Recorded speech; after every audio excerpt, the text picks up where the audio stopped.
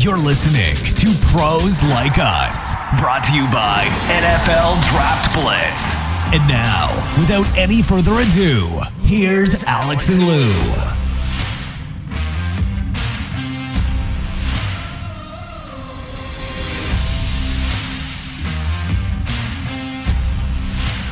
We are back, gang, with another episode of Pros Like Us. I'm one of your co-hosts, Lou Montagna. I have here with me, of course, as always, Alex Kafta. Alex, how you doing, man? What's going on? Ready to talk some football. It's been a crazy weekend. You know, the Chiefs still look like the best team, but the Steelers are the only unbeaten team after beating the Baltimore Ravens, and that was a heck of a win. I mean, they certainly made Lamar Jackson look average, if you can imagine that. And there's been a lot of talk about Lamar Jackson being an average quarterback, that he can't win the big game. Last year, Lamar Jackson was the hottest thing around the NFL, and now same people are bringing him down and saying how he can't win the big game.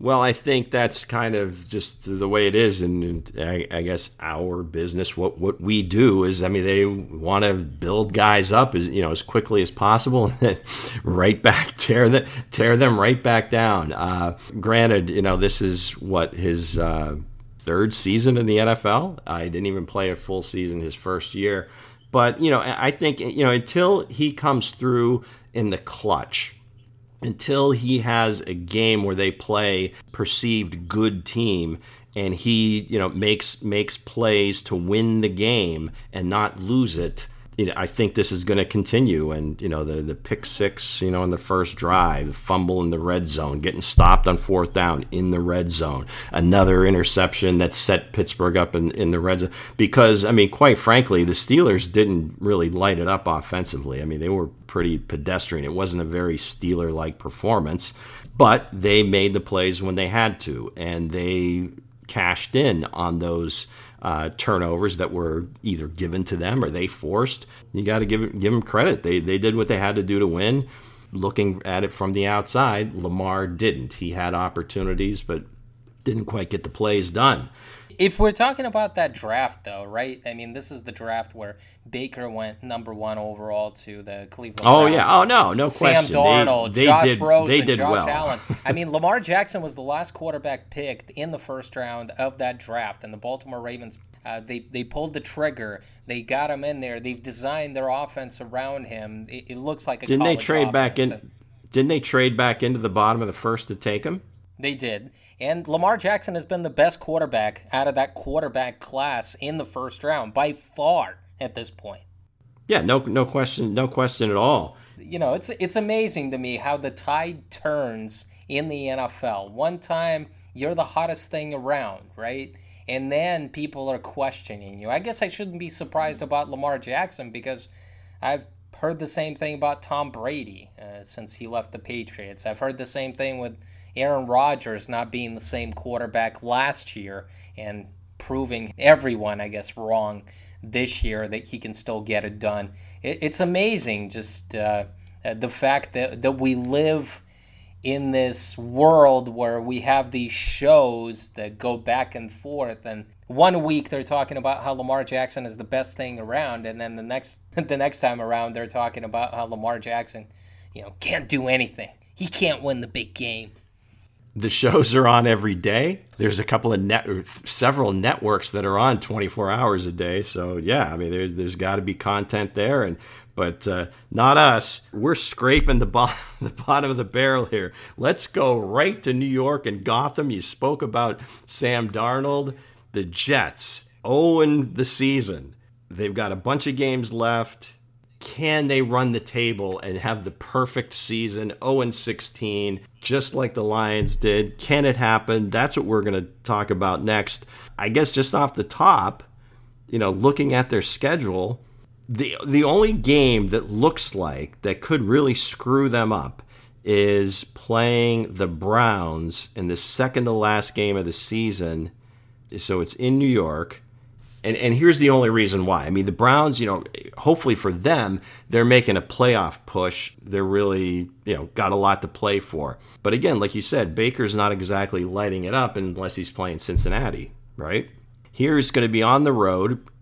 Greg Williams would love nothing better than to stick it, I think, in little Baker's face. You never know. That could be one that they can pull out. But they got New England a couple of times. They're at the Chargers. They got the Dolphins. They got the Raiders, at Seattle, at the Rams. Cleveland, and again, it would have to be kind of the perfect storm for them to win that one. I don't know. Do you see any wins on here? No, I think they're going to go 0-16. And the last time we had this was in 2008, right? When the Detroit Lions went 0-16. It was a team that was run by Matt Millen. The head coach, I had to go back and look it up. Rod Marinelli, who has been a great defensive line coach, a great defensive coordinator in this league, but he was the man, the unfortunate man in charge of that 0-16 team. Look, the Jets are hopeless. They really are. I don't know who proclaimed Adam Gase this offensive genius, because I'm just not seeing it. And I've watched a couple of games just to kind of see what he's doing. He's just not utilizing Sam Darnold's strengths. He's not getting him out of the pocket. Sam Darnold's strength is throwing on the run, especially with that offensive line. Let's be kind here. They tried to address it this offseason and free agency and in the draft, and it seems like they found their left tackle of the future, possibly. Their offensive line is still average, so Sam Darnold is still not being protected the way Lamar Jackson is being protected, the way Josh Allen is being protected, and he doesn't use motion when that has become a norm around the league. I mean, look at all the offensive coaches that have success in this league. Kyle Shanahan, McAvey. I mean, they use motion. They try to confuse the opposing defense. Adam Gase has a stagnant offense that doesn't have any stars in the backfield or a receiver. He has a quarterback that he has basically ruined at this point. And the only thing that has saved Adam Gase on this planet is the endorsement from Peyton Manning, because Peyton Manning won a Super Bowl under Adam Gase when he was the offensive coordinator with the Denver Broncos. And it seems like Peyton Manning was his campaign manager when Adam Gase was let go from the Miami Dolphins, and the Jets just were willing to take that chance. If Adam Gase gets fired and Greg Williams takes that interim head coaching job, which he's had already a few times during his NFL career, he's been that interim head coach before, and recently it was with the Cleveland Browns. I think Greg Williams can get this team fired up, and they can win a game with Greg Williams in charge, but not Adam Gase. I mean, Adam Gase has lost touch with reality. He needs to coach football somewhere in Africa, but certainly not in the National Football League. No, he has really got a ton of mileage, out of the seasons he had with Peyton Manning, and Manning must really like him because, like I said, and then they took that endorsement to heart and hired him over some, quite frankly, much better candidates. So I think he's definitely gone. I think Douglas will stick around. I don't think he was involved in the hiring of Adam Gase, so I think maybe they give him kind of a second shot here. It's going to be a tough one because obviously they're going to have the first pick, right? Is it going to be easier to trade Darnold or trade the first pick? It's certainly going to be easier to trade Sam Darnold. I don't think there's any question about that. But who's going to blow them away that's going to want Trevor Lawrence that much to give up kind of the king's ransom that we've seen with first round, that first round pick? If that happens, then sure, you got to do it. But I think more than likely, I think maybe just for the franchise sake and some juice coming back into the franchise, maybe they go ahead and trade Darnold to a team like Indianapolis, San Francisco, Pittsburgh. I mean, I think there would be a very robust market for Sam Darnold. Maybe they don't get a huge haul for him, but at very least they'll get some picks, maybe a couple of second-day picks. But they'll have Trevor Lawrence. They've got many picks they're sitting on. So Douglas, this is his chance to really rebuild this thing, and hopefully they bring in a coach that kind of has the message. Everybody buys in, and they give him the reins to go do what he can do best. And if that's Eric Bieniemy, Arthur Smith, we've talked about other coaching candidates that should get an opportunity here. Why not?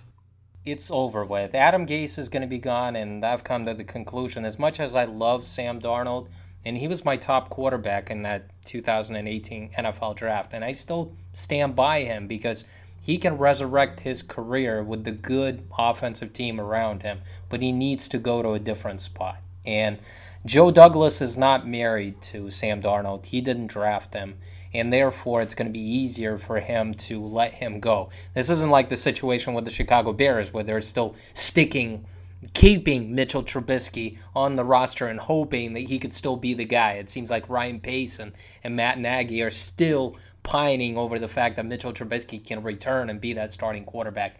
That's not the case here with the New York Jets. Trevor Lawrence is the best quarterback prospect since Andrew Luck.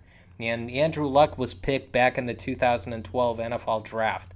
He's the best NFL quarterback prospect over the past decade. I mean, that says a lot. And Trevor Lawrence is not going to rescue the New York Jets by himself.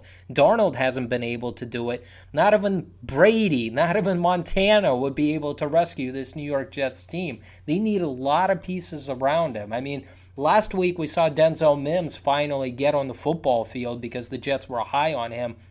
He was a day 2 pick in the 2020 NFL draft. They don't have anyone at wide receiver except for maybe Jamison Crowder, who's a good slot receiver, but he's a number 3 guy. They got Mekhi Becton at left tackle. I think the rest of the guys that they have on the offensive line are replaceable. They don't have a running back. They don't have a tight end. I mean, I could go on and on. I mean, that defense needs a lot of holes that they need to fix. They have like Marcus May at safety and Quinnen Williams on the defensive line. Trevor Lawrence is not going to rescue this team all by himself, but the one thing is the Jets don't only have a number 1 overall pick, but they do have a lot of picks in the 2021 NFL draft. The Jets need a lot of pieces. Yep. Hire Eric Bieniemy. Take Lawrence. You got to hit on a bunch of picks. I'd love to see Darnold with San Francisco. I think that would just be perfect. So, all right, moving on. We're at the halfway point of the season for most teams. I mean, some teams have only played 7 games, but it's week 8 going into week 9. We're halfway through, and we're not an award type show, but we're going to talk a little bit about who we might think the MVP is at this point. The guys at the top of the list aren't going to surprise anybody. This isn't a shock. We're not going to unearth some gem that no one's noticed over the course of the first 8 weeks. Alex, you can bear me out here. If you've got some other people, go ahead and mention them. But I think, at the top of the list, I think the top of everybody's list is going to be Russell Wilson. Call me a homer, but I gotta throw in Patrick Mahomes. Okay, I got to do that. Now, a third candidate, which, again, a lot of people, are going to look at this a little bit different and whatever, he's old, whatever, but I got to believe, you got to throw Brady into the conversation. Not that he would win it, but what he's done in such a short period of time, kind of changing that whole mentality and the whole feel, the Tampa Bay Buccaneers organization has just been phenomenal, especially without the preseason, the no OTAs, no mini camp. Nothing really until they got to training camp. Well, granted, he did kind of work around that and make up his own workouts, but I would throw him in there. I think to a lesser degree, maybe Aaron Rodgers. And then I'll throw 2 at you that will never win, but are just amazing players, especially the first half of the season. Where the hell would New Orleans be without Alvin Kamara right now? He accounts for almost half of their offense. Can't guard Mike. Haven't seen him since week 1 and really didn't play a lot that game. he's a great player. I've always loved him, but he's just playing lights out right now. And then also, of course, the defensive side of the ball, Aaron Donald, just because he's probably the best player in the NFL, but he plays on the interior of the defensive line, so he'll never win an award like this. But I would say those would be my candidates at this point. Would you add or subtract anyone, Alex? I don't think I would. I think it's a solid list, and the only two candidates that I would add to there, based on what they've shown this year, I would add Aaron Rodgers, because I think he's been fantastic. He did have a good game last week against the Vikings, even though he got off to a slow start. But he's still putting up the numbers. He's not turning the ball over. Devontae Adams is his only guy at receiver, and he's just riding him and just doesn't have those weapons. And I would say Aaron Rodgers deserves to be in the conversation. And Josh Allen, we got to put him in there, even though he has struggled the past couple of games, but I think he'll bounce back. And Josh Allen has been a nice revelation this year. Just he's taken a huge step forward. Overall, I think that's the list that I would go with. I am surprised that you mentioned Alvin Kamara. I realize that, the way they use him, and he is their offense right now with Michael Thomas out, but I am surprised. He hasn't, correct me if I'm wrong, he hasn't had 100 yards rushing in one single game this year, even though, like I said, he's a deadly weapon. They use him on running back screens. They split him out, and they throw him the ball. He's kind of like Christian McCaffrey, but it's tough for me to go with the running back in today's age. I want to pose this question to you after we get into conversation, like who is our number one MVP and stuff like that. Will we ever see a running back win the MVP award again? I think last time a running back has won the MVP award was in 2008. It was Adrian Peterson when he was still playing for the Minnesota Vikings. No.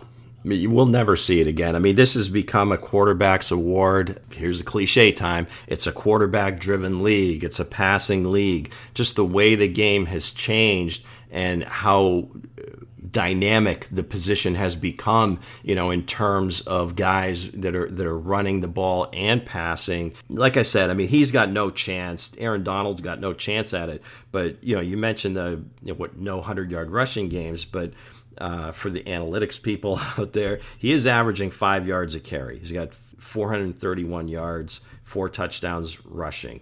He has 55 receptions in their first, I don't know if they've played 7 or 8 games. Either way, I mean, it's a pretty decent number, averaging 10 yards a reception, 3 touchdowns receiving. Again, so if you look at just the way the game is played now, I don't know that the 100-yard rushing games is quite as important as it used to be. Yes, you want to have balance and so forth in your offense, but just the way that New Orleans plays, his total yardage is just it's ridiculous, and it's not quite where McCaffrey was, and he didn't come close to winning the MVP last year. So like I said, McCaffrey, if anybody was going to win it, he could have won it last year, but the team was so bad, how can you give it to him?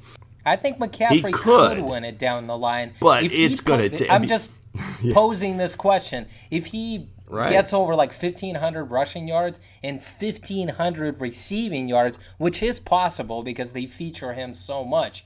And in Joe Brady's offense, if he wasn't hurt right now, I'm sure he would be the centerpiece and he would be getting all the touches. And Teddy Bridgewater does like to throw underneath. I think Christian McCaffrey has that shot if he gets close to like 3,000 total yards. It would be really difficult to deny him of that because that would be a staggering number, and that could happen. Oh my God! In that offense. I mean, hitting 1,000, rushing and receiving is just ridiculous. It's mind-boggling. Nobody gets the ball that much, but in some cases, obviously, people have. He would be the candidate, but like I said, I just wanted to mention Kamara for what he's doing for the Saints, kind of keeping them afloat. As even Drew Brees, even though his percentage completion is where it usually is, but nothing down the field, no Mike Thomas out there. Emmanuel Sanders has been in and out of the lineup, so it's the Kamara show. And again, they're not very pretty right now, but they're winning games, and they're still in contention. But for the Let Russ Cook gang out there, and Russ his recipes are working for the time being. They are 6-1. He's over 70%, almost 72% completion rate, 26-6 touchdown interception ratio, 120 passer rating, 82 QBR, but he's been sacked 19 times. That's where you get a little concerned. Now, he obviously he's been a very durable guy, and I don't want to jinx him in any stretch, but that might be the one thing moving forward to actually win the award for the year that could come back to haunt him a little bit if, he gets beat up a little bit. You mentioned A-Rod. He's right there, 66% completion percentage, 20-2 touchdown interception ratio, 113 passer rating, 84 QBR. He's been sacked 8 times. Mahomes, 67% completion, 21-1 touchdown to interception ratio, 115 passer rating, 85.4 QBR. He's been sacked 10 times. Again, their offensive line, it is what it is. Injury he had last year was kind of a fluke, so he's been pretty durable, and again, he's very young in his career. But do you think, Alex, that and I think this happens in the NBA as well, where these guys come in, they kind of take the league by storm. He won his MVP because he had 5,000 yards, 50 touchdown passes, and that was pretty much a function. He had to do that, right? I mean, they with that defense that year under Bob Sutton, he had to put up those numbers or they weren't going to win a lot of games. Now we've kind of normalized some of the things these guys do, right? I mean, Aaron Rodgers has like a 1.4% interception percentage for a career. No one's even close. But we've kind of normalized, hey, we've seen this. Lamar Jackson, hey, we've seen this now. You got to wow us more to win another, MVP award. So Mahomes, I think maybe does that work against him, that he's been so incredible that even this resume might not be, hey, whatever, that's Mahomes. He's just doing what he normally does. No, that's crazy talk, Lou. I mean, look at his numbers: over 2,300 passing yards, 21 touchdowns, and only 1 interception. Yeah. Oh, no. Let's be honest here. I mean, he's still up there. If Russell Wilson right now is the favorite just because he had that great game last week, he finally got back. He struggled against the Arizona Cardinals the week prior to that. Against the Arizona did throw 3 picks. Yeah, and against the 49ers, he got back in the saddle. He had an easy game. He had 4 touchdowns. Patrick Mahomes is right on his tail after what he did to the Jets. Just in general, how many times did you look at LeBron James? I mean, he has these stellar seasons, LeBron, whatever. Giannis broke out. This is he's played so whatever, but it was LeBron James, and he's 35 years old, and he carried this team. But we'll give it to Giannis. But I mean, still, you got to prove it every year. And I do think think Mahomes is capable of throwing for 60 touchdowns this year. To be honest with you, I mean, just the way that he played against the Jets this past week, he can throw 4 or 5 touchdowns every week. I mean, we saw it before in the NFL. It was what, the award that went to Peyton Manning and Tom Brady almost every other year? I mean, they went back and forth a little bit. I don't think so. I mean, just the fact that you want to give it to somebody else because Mahomes is so great and he's going to win, 10 of these awards? So you want to steal 1 or 2 away? No, I'm telling you. I understand what you're saying about the NBA. I think there's a little bit about that out there. If I had a vote, I would vote for Patrick Mahomes if Russell Wilson slips here, a game or 2. But right now, both teams are winning. Both teams have 1 losses. And you know what? The old Tom Brady, I mean, if you look at his numbers, 20 touchdowns, 4 interceptions, over 2,100 yards, he's been amazing the past, I would say, 3 games ever since the Chicago Bears game. He beat Aaron Rodgers in that Green Bay game, and then he's put up the numbers against the Las Vegas Raiders and the New York Giants. So he is hitting his stride. He's settling in this Bruce Arians offense now. He's feeling more comfortable, and in the second half, I can only expect Tom Brady to pick it up a little bit more just because You know that Mike Evans, he has to get healthy. And you know that with Godwin out, Antonio Brown is going to make a little bit of a difference. They've got Scotty Miller, Tyler Johnson. They've got those running backs, with Fournette and Ronald Jones. Brady is the one that I think Russell and Patrick need to watch out for, just because I think Brady is just hitting his stride here in the second half of this season. What he's done for that team, granted it was the Giants, but that last year they would have lost that game. There's no way they win that game. Brady doesn't turn it over. He makes the right plays, gets them in and out of bad plays.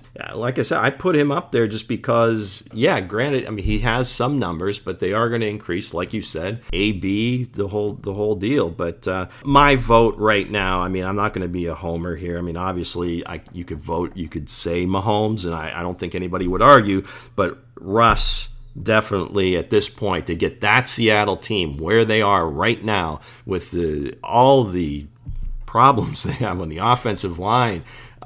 We'll be talking about DK Metcalf here pretty soon. The weapons-wise, I mean, you can't fault them now. Lockett, Metcalf, you bring in Greg Olsen to be the tight end, which he really inexplicably doesn't throw to him that much when I've watched them play. No more excuses. Let Russ cook. I get the feeling that Patrick Mahomes is going to be holding that MVP award once again. He just may, but right now, voting right now for this at this stage of the season, I'm gonna go with Russ in this case, just because, again, elevating that team with all the warts he's covering up, Russ gets it for me. Well, we talked about DK Metcalf, and we brought up his name, but just the fact that you just look at the guy. He's just so physically imposing. I don't know that there's been another receiver that's been that size, that fast. On our first show, we talked a little bit about Megatron, and not that he's in that class yet, but size and skill and everything else. I mean, the one play, I don't know if you saw it this week, if you were watching the Niners game, he catches the ball on the left hash, basically, makes a beeline for the right sideline. Nobody touches him and just scoots right down the sideline for 6. That was an amazing play. And then the chase down. We talked about LeBron James and the chase down play. The game against Arizona where Russ throws kind of the lollipop pick and it looks like a sure 98 or whatever yard touchdown it was going to be. And Metcalf from the other end zone chases Budda Baker down and takes him down. And they end up stopping him for no points. I mean, that may be like the play of the season so far. But we had the Brady 6, right? I think maybe we'll have to take a look at the Metcalf 8 and that draft class of the wide receivers a couple years back and all the guys that went ahead of them. Now, I wasn't involved in the Blitzcast that season, but how did you guys have this group rated? All right, so Ed, my partner for Blitzcast, he had Deebo Samuel as his number 1 receiver in that draft. And he was really high on him, and he liked his route running and his ability, what he could do after the catch. And obviously he's an explosive player who also in college was able to help in the return game. I had a guy who's injured right now because I was expecting DK Metcalf to have that injury-prone career in the NFL, so I wasn't on board with him. I had Kelvin Harmon, the NC State wide receiver, as my number 1 guy in that draft. He went in the 6th round to the Washington Redskins back then. Now it's the Washington football team. He's out with an ACL injury this year. Had a promising rookie year. I was expecting big things from him in year 2, considering that Washington football team didn't have any weapons except for Terry McLaurin. That didn't occur. That's basically where we had him. I think we missed on A.J. Brown. I'll explain why we missed on A.J. Brown. We wondered why a guy that imposing, that big, was playing in the slot at Ole Miss. We just couldn't figure it out. Like, we wanted to see him do some things on the outside, and he never did. They always played him in the slot. And I wondered, how is this guy who's about 6'1", 215, 220, how is he going to fit in the slot when he's not one of those twitchy guys? Well, obviously, we saw that during his rookie season, that A.J. Brown was a monster. I mean, just a monstrous season, and some people compared him to Anquan Boldin. That draft wasn't that strong in terms of the wide receivers.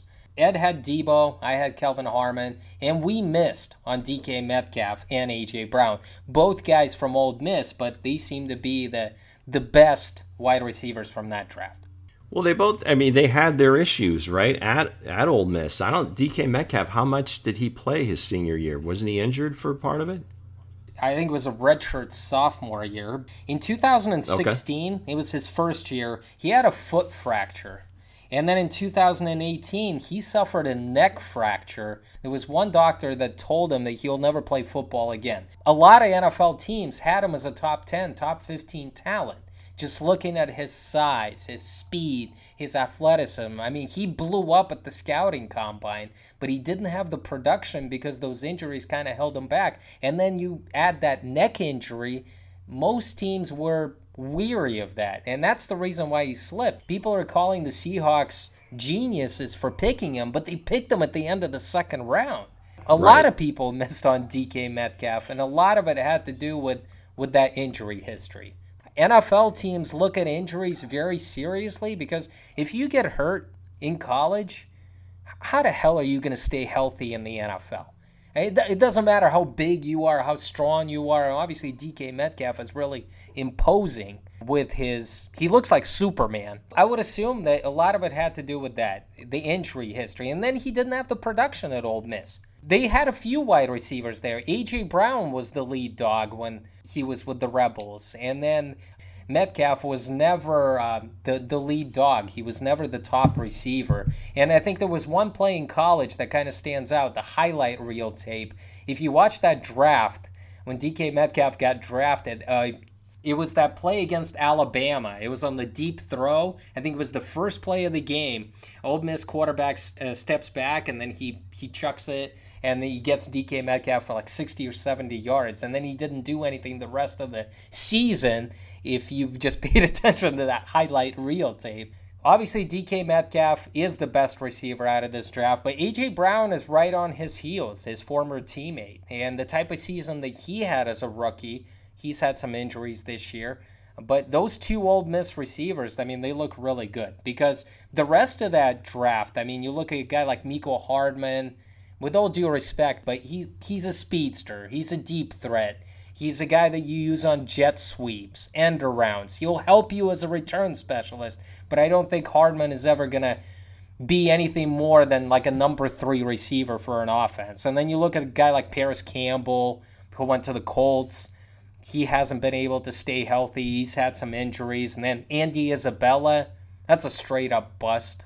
They're probably going to move on from him next year.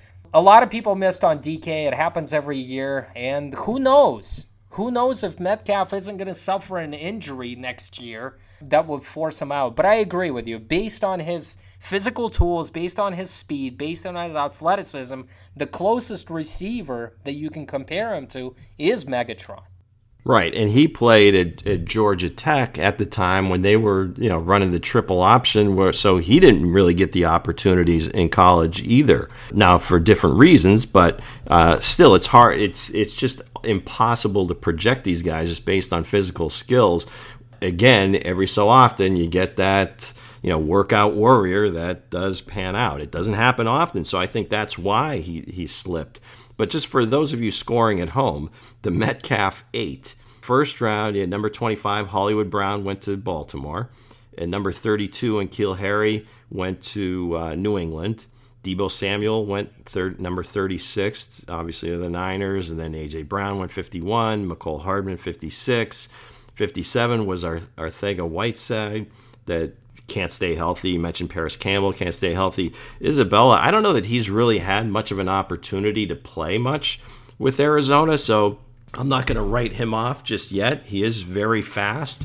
You throw D-Hop in there, and you still got Larry Fitzgerald, Christian Kirk, so it's easy to kind of get lost in the shuffle. So by no means has he elevated himself to warrant more playing time. So from that perspective, I agree with you. But at least with him, I would say let's give him a shot. And again, playing Homer, Mecole Hardman's going to be a great player for a long time, Alex. So that's my story, and I'm sticking to it, buddy.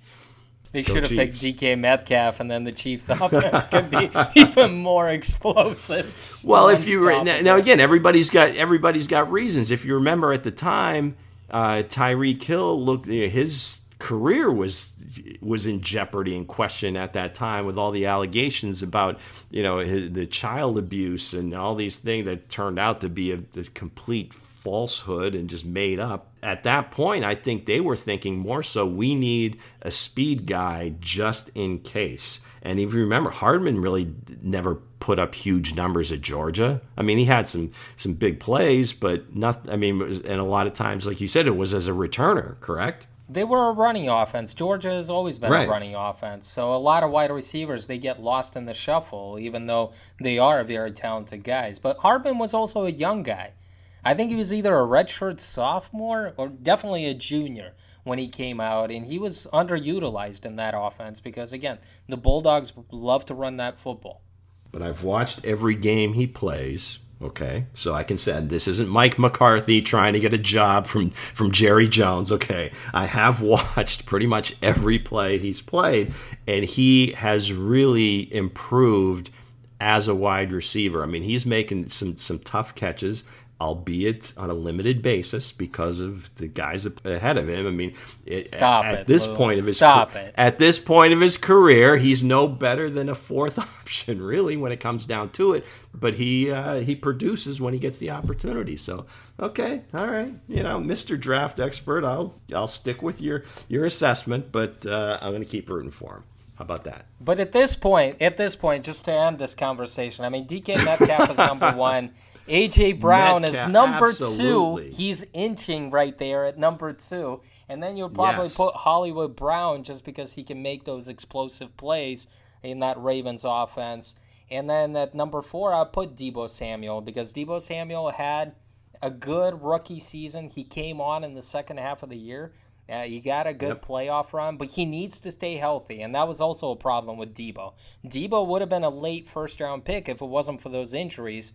Scouts and NFL teams pay attention a lot to that injury history, and that's the reason why Deebo slipped, and that's the reason why DK Metcalf went where he went at the end of the second round. I love Deebo. Yes, absolutely. Well, it's come to that time of the show where, maybe we'll make some picks. What do you say? Let's do this. I'm excited.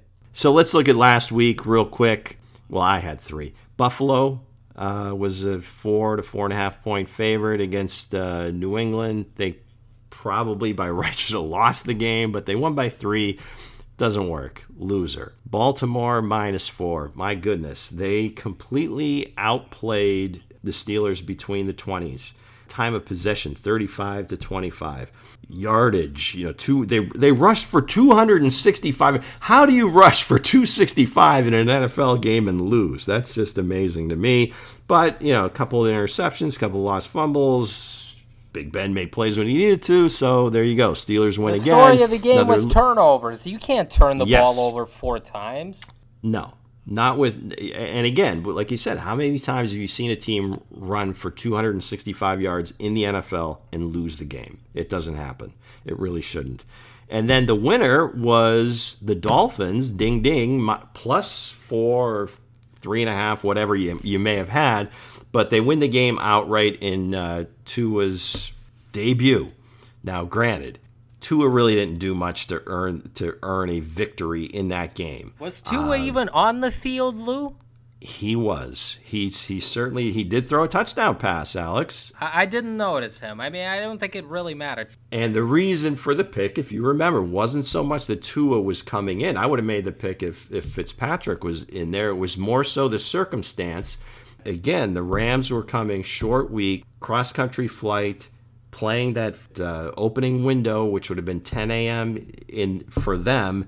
Always a good play against when you see that situation. So in my ugly game of the week for this week, I'm going to look at that situation, and it looks like it's going to be Buffalo +3 over Seattle. Again, cross-country trip, early window. Even though they won, looked horrible last week. They're getting 3. Ugly game of the week, but I'm going with it. The other 3, that I have. I added one, so we'll have 4 this week. All these numbers are like 4.5. Okay, so Arizona over Miami. Pretty much Arizona coming off a bye. They've kind of figured out their offense. They know what they're doing defensively. They really don't get much of a pass rush.